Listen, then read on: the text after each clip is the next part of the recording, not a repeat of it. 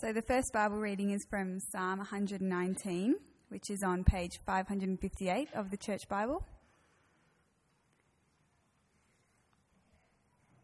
Starting at verse 17.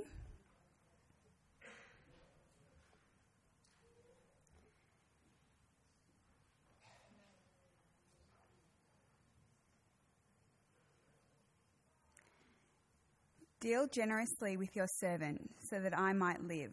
Then I will keep your word. Open my eyes, that I might contemplate wonderful things from your instruction. I am a stranger on earth. Do not hide your commands from me. I am continually overcome with longing for your judgments. You rebuke the proud, the ones under a curse, who wander from your commands. Take insult and contempt away from me, for I have kept your decrees. Though princes sit together speaking against me, your servant will think about your statutes. Your decrees are my delight and my counselors. My life is down in the dust. Give me life through your word. I told you about my life, and you listened to me. Teach me your statutes. Help me understand the meaning of your precepts, so that I can meditate on your wonders. I am weary from grief. Strengthen me through your word. Keep me from the way of deceit, and graciously give me your instruction. I have chosen the way of truth. I have set your ordinances before me. I cling to your decrees. Lord, do not put me to shame. I pursue the way of your commands. You broaden my understanding.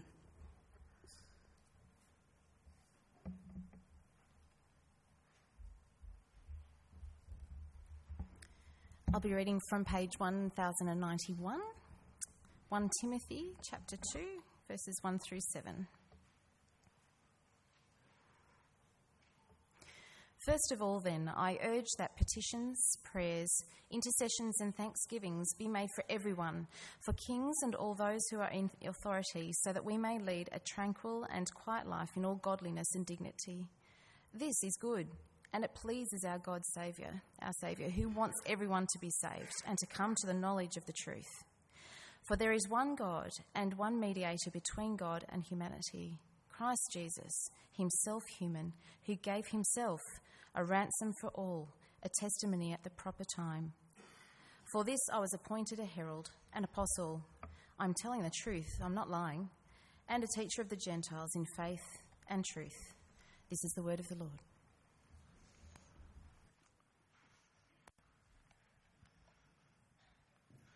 Morning, everyone. My name's Andy Pearce. I've left my silly hat over in the corner, so not to distract you. Let's pray before we get stuck into this great letter. My life is down in the dust. Give me life through your word. Father, we do pray that you would give us life this morning, that you would breathe on us, that you would speak to us, that you would change us, so that we might be more like your Son and bring glory to your name, we pray. Amen.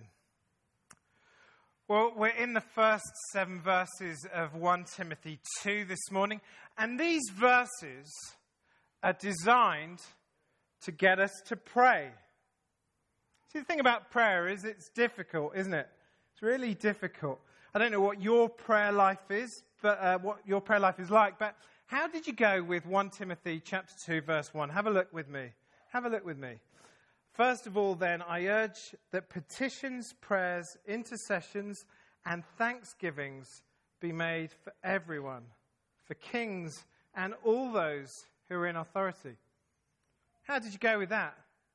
How's your prayer life with that? You might be some little prayer ninja and think that that's a breeze. I was pretty embarrassed when I read verse 1 during the week. I didn't have a clue who Gillian Skinner is on Monday. She's our state member of parliament, in case you didn't know. I'm not a citizen, you are, you can vote, I can't, so you should know. She's our state member of parliament, and she's now firmly fixed in my Tuesday morning prayer diary.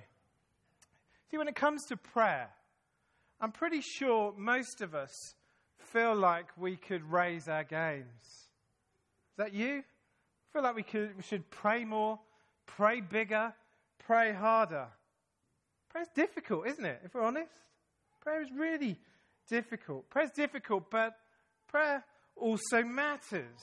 Paul puts this charge to pray right at the top of his letter in chapter 2. He says, I urge that petitions, prayers, intercessions and thanksgivings be made for everyone. The reason it's at the top of his list is because it matters. And the reason prayer matters is it works.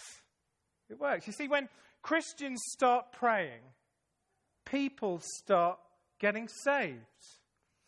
I watched this YouTube clip during the week of this group of Christians in the city of London who dreamt of people being saved in the office blocks around where they worked. Do you know what they started to do? They started to pray. Got down on their knees and they started to pray. They prayed for someone who would preach the gospel in that area, and God gave them someone. They prayed for a building, and God gave them a building. They prayed for people to say yes when they invited them to come and hear the gospel. God gave them 500 people a week in, week out. Thousands being saved. Perhaps that's how you started to follow Jesus. Perhaps someone started praying for you. Perhaps your friend, your colleague, a family member started praying for you, asking God that you would hear and believe the gospel and come to life. You see, prayer is important because it works. When Christians start to pray, God starts to work and people get saved. Why do we struggle then to pray? Why do we find it such hard work? Why are we always too busy to pray as individuals and as a church? This morning in chapter 2 of 1 Timothy, Paul gives us 3 things to remember, 3 things to get us back on track if we're struggling to pray, if we've lost our way. Well, firstly, we're to know God's heart. We're to know God's heart, that he wants salvation for all. Have a look with me at verses 2 and 3.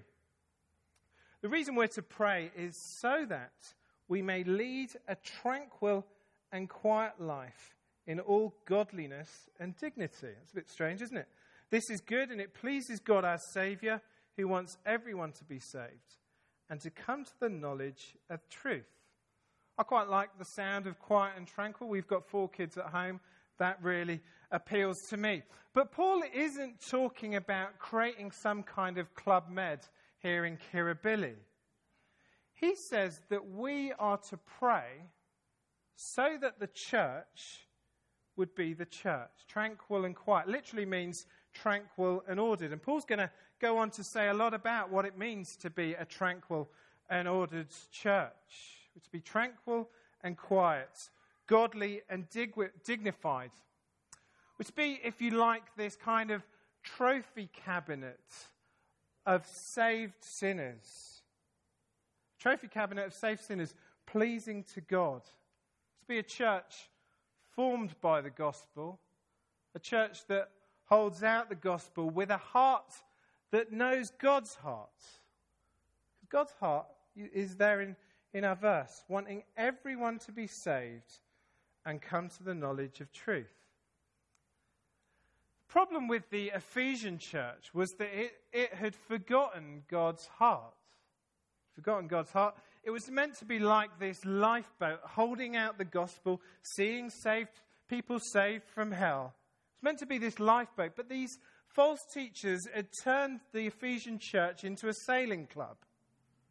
It wasn't a lifeboat, it was a sailing club, concerned with the club rules, concerned with dress code and talking rubbish. It wasn't quiet and tranquil, it was volatile and nasty. It didn't look to save anyone. It took the Old Testament and made it into this church that was all elitist and inaccessible and for the super people. Instead of saving people, we learnt last week that Christians were shipwrecked. They fell away from Jesus, shipwrecked on the rocks, Paul says. You see, that's what happens when you forget the heart of God. Things become a mess in God's church. To be pleasing to God, to be the church that floats God's boat, we don't just need to know God's heart, we need to have God's heart. We need to really have God's heart. Scientists, I read this week, that scientists have proved that when you're in love, two hearts really become one. It's romantic, isn't it?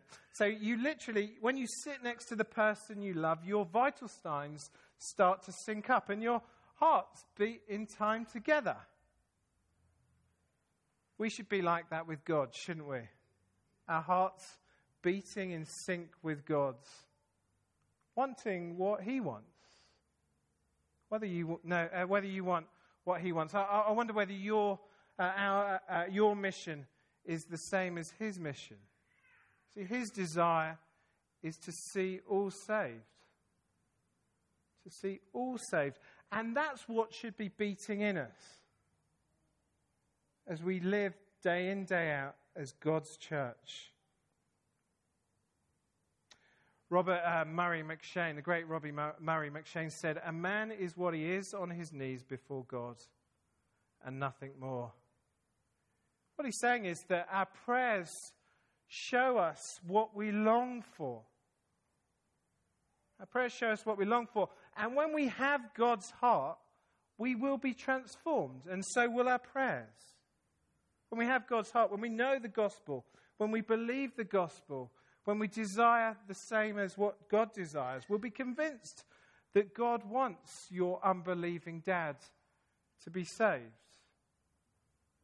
We'll want our scary boss or our scary colleague to know Jesus.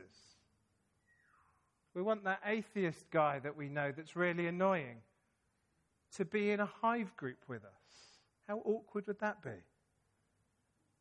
You see, if God's desire is our desire, then we will pray God prayers for all people to be saved, even the prickly ones. My dad doesn't know Jesus. He's probably the person I'd least expect to become a Christian. If I was a betting man, I think I'd put my money on him winning a gold medal in something like, synchronized swimming in the Olympics rather than becoming a Christian. He's never shown any interest in Jesus. He's never really wanted to talk about Jesus with Kim and I. There is nothing that shows me that he will become a Christian. Have a look at 1 Timothy 2 verse 4 again.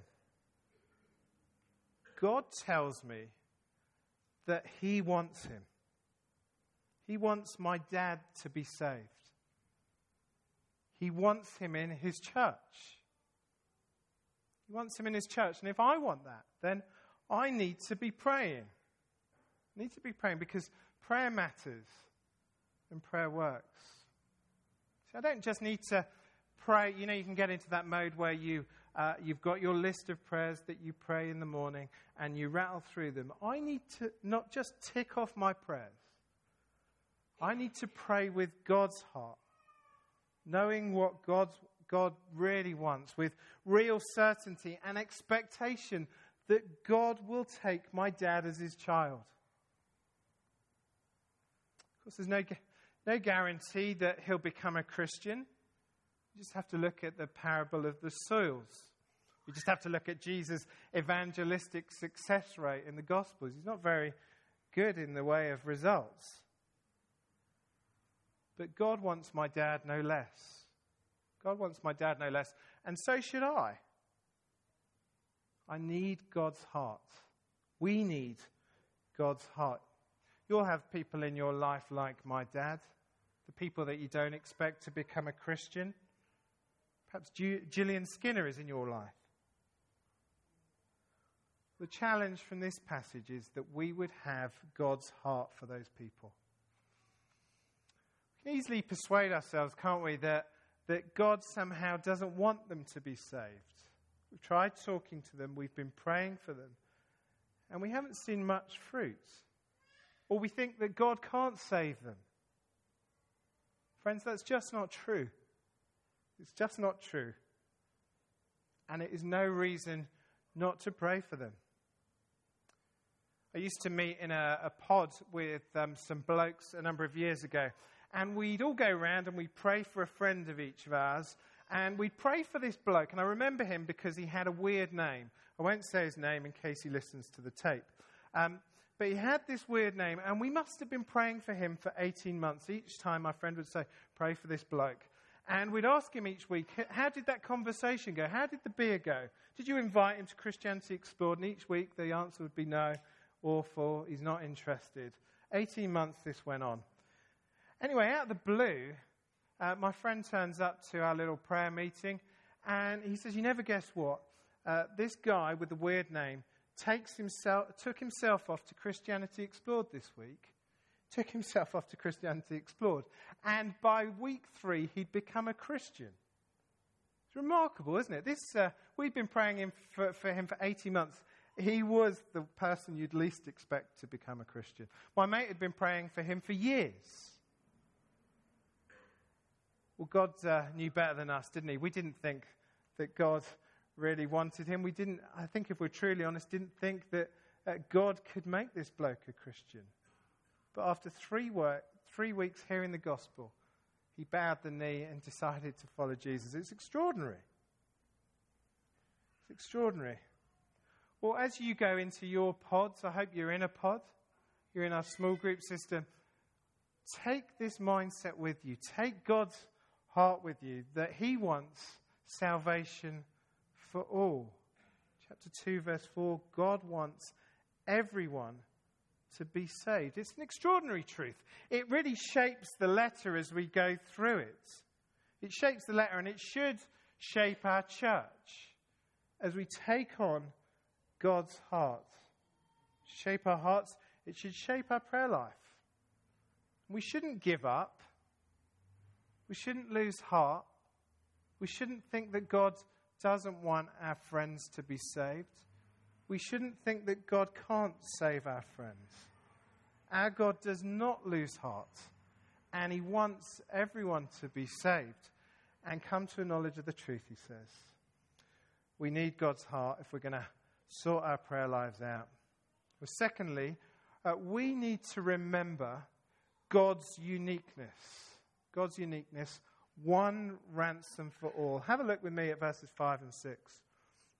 Paul puts this slots this weird hymn in the middle of the passage. He says, verses 5 and 6, for there is one God and one mediator between God and humanity, Christ Jesus himself, human, who gave himself a ransom for all, a testimony at the proper time.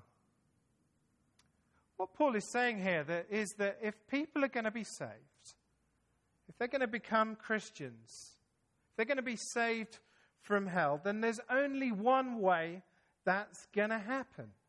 There's only one way, Jesus. Just like the sign in the tower block over the bridge, there's only one way, Jesus. Jesus is the one mediator. In case you didn't know, a mediator is somebody who brings two people together when they're having a barney, gets them talking again, gets them resolved so they can sort out their differences.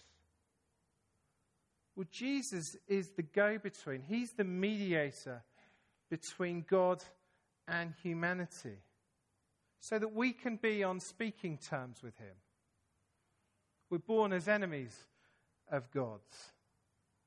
But Jesus' work on the cross means that we can speak to him. We can pray to God. We can ask him for people like my dad.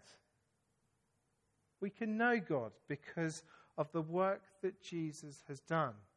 Paul lays out Jesus' qualifications here, doesn't he? He says that he is Jesus the human.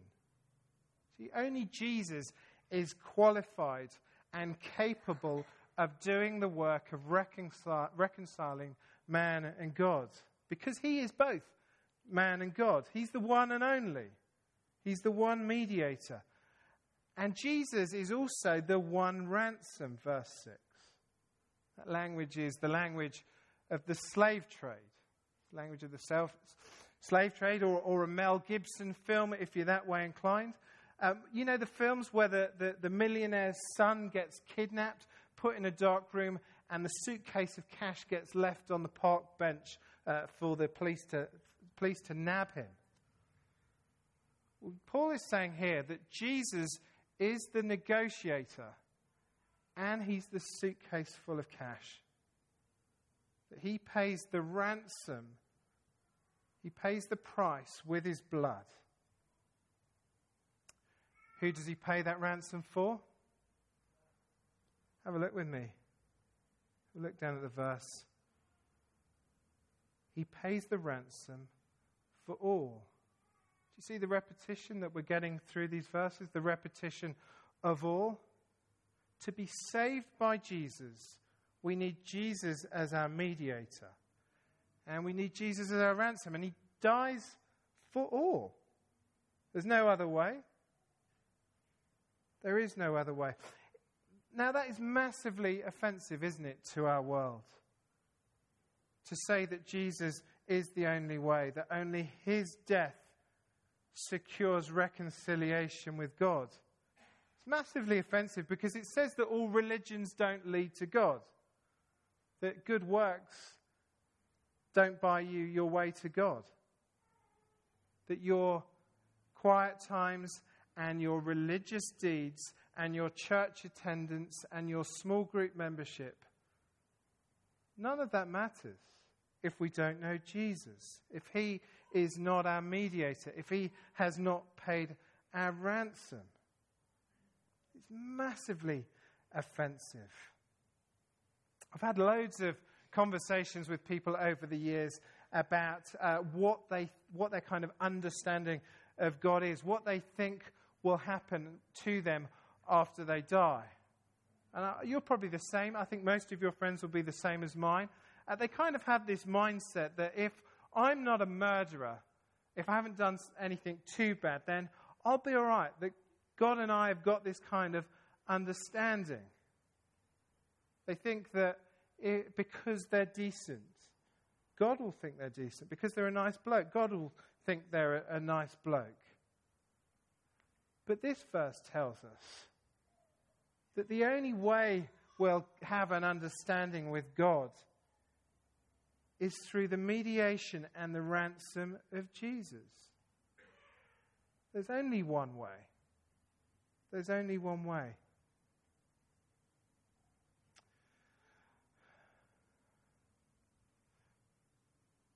There's only one way. And we need to be praying, don't we? We can't, if that is how people are to be saved with Jesus, we need to be praying. And we need to have an urgency in our prayer for that one way. You know how things get when they close the harbour bridge down and there is only one way across the harbour? It becomes pandemonium. Everyone is trying to get to that bridge so that they can get home at night. It's frantic. People want to get across the bridge. Well, how much more should we urgently want our friends to get to the one way that will take them to God? Too often we're not fussed, are we? We're happy to come along to church. We're happy to clothe ourselves in good works and religious deeds. Sometimes we can be more like a sailing club than a lifeboat. We need to remember the uniqueness of God in Christ. The one ransom for all. We can stop believing that Jesus is the only way because we like our friends and we start to take on their mindset that they are a nice bloke, therefore God thinks that they're a nice bloke. I wonder whether you've found yourself thinking like that. That somehow people will be okay because they're nice. Or that somehow they will get to heaven because they've done good things. We probably wouldn't articulate it, but we can get into that mindset of saying, actually, there's no urgency to tell that person the gospel or to pray for that person because somehow God will like them. Or have we given Christ's ransom the same value that God has done? God has given the blood of his precious Son to ransom us, to pay the price. We just need to look at the cross and see the price. But we also need to look at the cross and see what our rescue is from. Do you think that Christ really does the mediating? Do you really believe that? Somehow we get into this mindset that as we pray, that Christ doesn't actually take our prayers to God. Paul says there is one mediator and one ransom, and he wants all people to be saved. We don't need to get into clever tactics and strategies for how our friends might be saved. We just need to get on our knees and pray that they would know the one mediator and benefit from the one ransom. There is no other way by which people can be saved than Jesus. Well, thirdly, if we're going to sort our prayers out, we need to know God's method. God's method, and that is proclamation to all. Have a look with me at verse 7. For this I was appointed a herald, an apostle. I'm telling the truth, I'm not lying. And a teacher of the Gentiles in faith and truth. See, Paul wants us to know that God's method to save people is not just the church being this quiet and tranquil, insular thing. His method is the proclamation of Jesus. That's how people are going to be saved. Chapter 1, verse 1, Paul told us that he has been appointed by Christ, by God, to take the news of the gospel to the world. And in verse 7, he says that he is to take it even to the Gentiles, to the people the world least expected to be God's people, so that people would be saved. That's Paul's job, and Paul gives that job to his people. See, we can't just be this silent church. We need to be committed to prayer and proclamation in this place together. We need to be proclaiming. We need to be a proclaiming church. You see, it's as we pray, the gospel goes out. We need to be like one of those. My kids have got those Furby dolls. Do your kids have those? They don't shut up. You can't turn them off. They just keep talking. Well, we need to be the church that doesn't shut up about Jesus, that keeps proclaiming Jesus. Paul's given this job to our church leadership, and we need to make sure that as a church we are proclaiming the gospel clearly. But he's given us all the job of getting behind the proclamation of the gospel, sharing the gospel with the people in your office, scheming how you might do that better in Kirribilli, funding missionaries so that the gospel can be taken to the world. That's what we're meant to be doing. But of course, without prayer, that is just noise. It's just unintelligible noise. I wonder whether you've ever thought about how you might proclaim the gospel. Perhaps you need to think about going overseas. Perhaps you need to think about giving in your secular jobs so that you can preach the gospel full time. You see, when our proclamation is fueled by our church's prayers, then God's method of saving people is in action. We're to be sharers, we're to be schemers, so that the gospel will be proclaimed. I was chatting to my Muslim friend, a friend of mine who works with Muslim people. He's an Iranian Christian. And I was chatting to him with this in mind. And I kind of said to him, how do you go about proclaiming the gospel to Muslim people? As if there was some kind of special strategy for sharing the gospel with Muslim people. And he said, Andy, I just make friends with them. I make friends with them. I'm Iranian. We make friends easily. And then I pray for them. And then I invite them to read the Bible with me. And he said, Andy, if God wants them in his kingdom, then nothing is going to stop him from doing that. It's extraordinary, isn't it? How many of us pray for our friends, invite them to read the Bible, invite them to a gospel talk, give them a gospel message on an MP3? How many of us do that? To my shame, I've not done that enough. We need to be doing that, because if God wants that person in his kingdom, nothing is going to stop him. And God wants everyone to be saved. God wants everyone to be saved. Do we see that it is of first importance that God wants people to hear the gospel? We get scared by the prospect of sharing the gospel with people, don't we? I always get really nervous about telling people that I went to church at the weekend sometimes. Those intimidating people, the people that seem to have everything. Well, one preacher said that if we don't share the gospel with our friends, if we don't want them to hear about Jesus, then either we don't believe the gospel or we don't love our friends. Pretty harsh, but it is a sobering statement. There's truth in that, isn't there? That's why we need to pray, because when we pray, opportunities arise. When we pray, the gospel goes out. When we pray, people start being saved, because God wants all people to be saved. We can't do it on our own.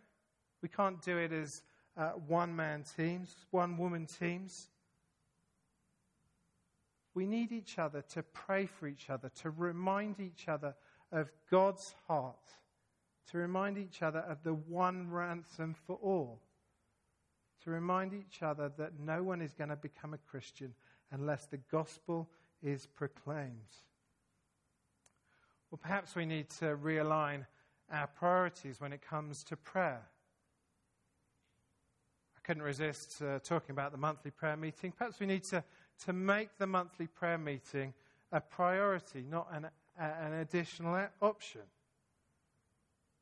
We had a great prayer meeting the other week. We prayed big and bold things for God, that the gospel would go out around the world. It's amazing. Perhaps we need to be committing to pray on our own regularly for everyone, especially those in authority. I've now got the whole of North Sydney Council in my prayer diary. I've also got all these people from the federal government and the state government, which will come in handy when I do my citizenship test. But we need to have that kind of rigor, that diligence. Paul says, pray for all people, so that the gospel would go out and God's trophy cabinet would be filled up. We're to be a lifeboat, not a sailing club, a gospel-proclaiming lifeboat that commits to pray for everyone. We need God's heart. We need to know God's uniqueness in Christ, the ransom for all. And we need to remember God's method of proclamation to all. Prayer is difficult, prayer is hard, but it matters because God wants all people to be saved. Prayer matters enough to give us Jesus to be a ransom and a mediator, to be our go-between, so that we can talk to him. Prayer matters because it fuels the proclamation of the gospel. And without prayer, the gospel proclamation is just noise. So will you pray for everyone? Even Gillian Skinner. Will you commit to pray? Commit to pray as a church, as individuals, so that we would be the lifeboat, not the sailing club. That we would be the trophy cabinet of saved sinners and nothing less. Will you pray with me?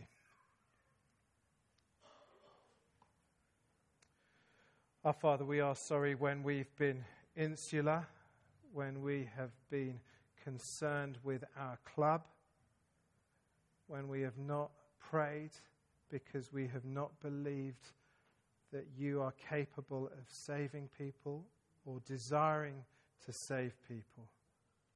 Father, would you give us your hearts? We need your help. Father, would you help us to remember your ransom? And Father, would you make us proclaimers of your great gospel? We do praise you for that privilege, and we pray that you would work through us and in us, we pray. Amen.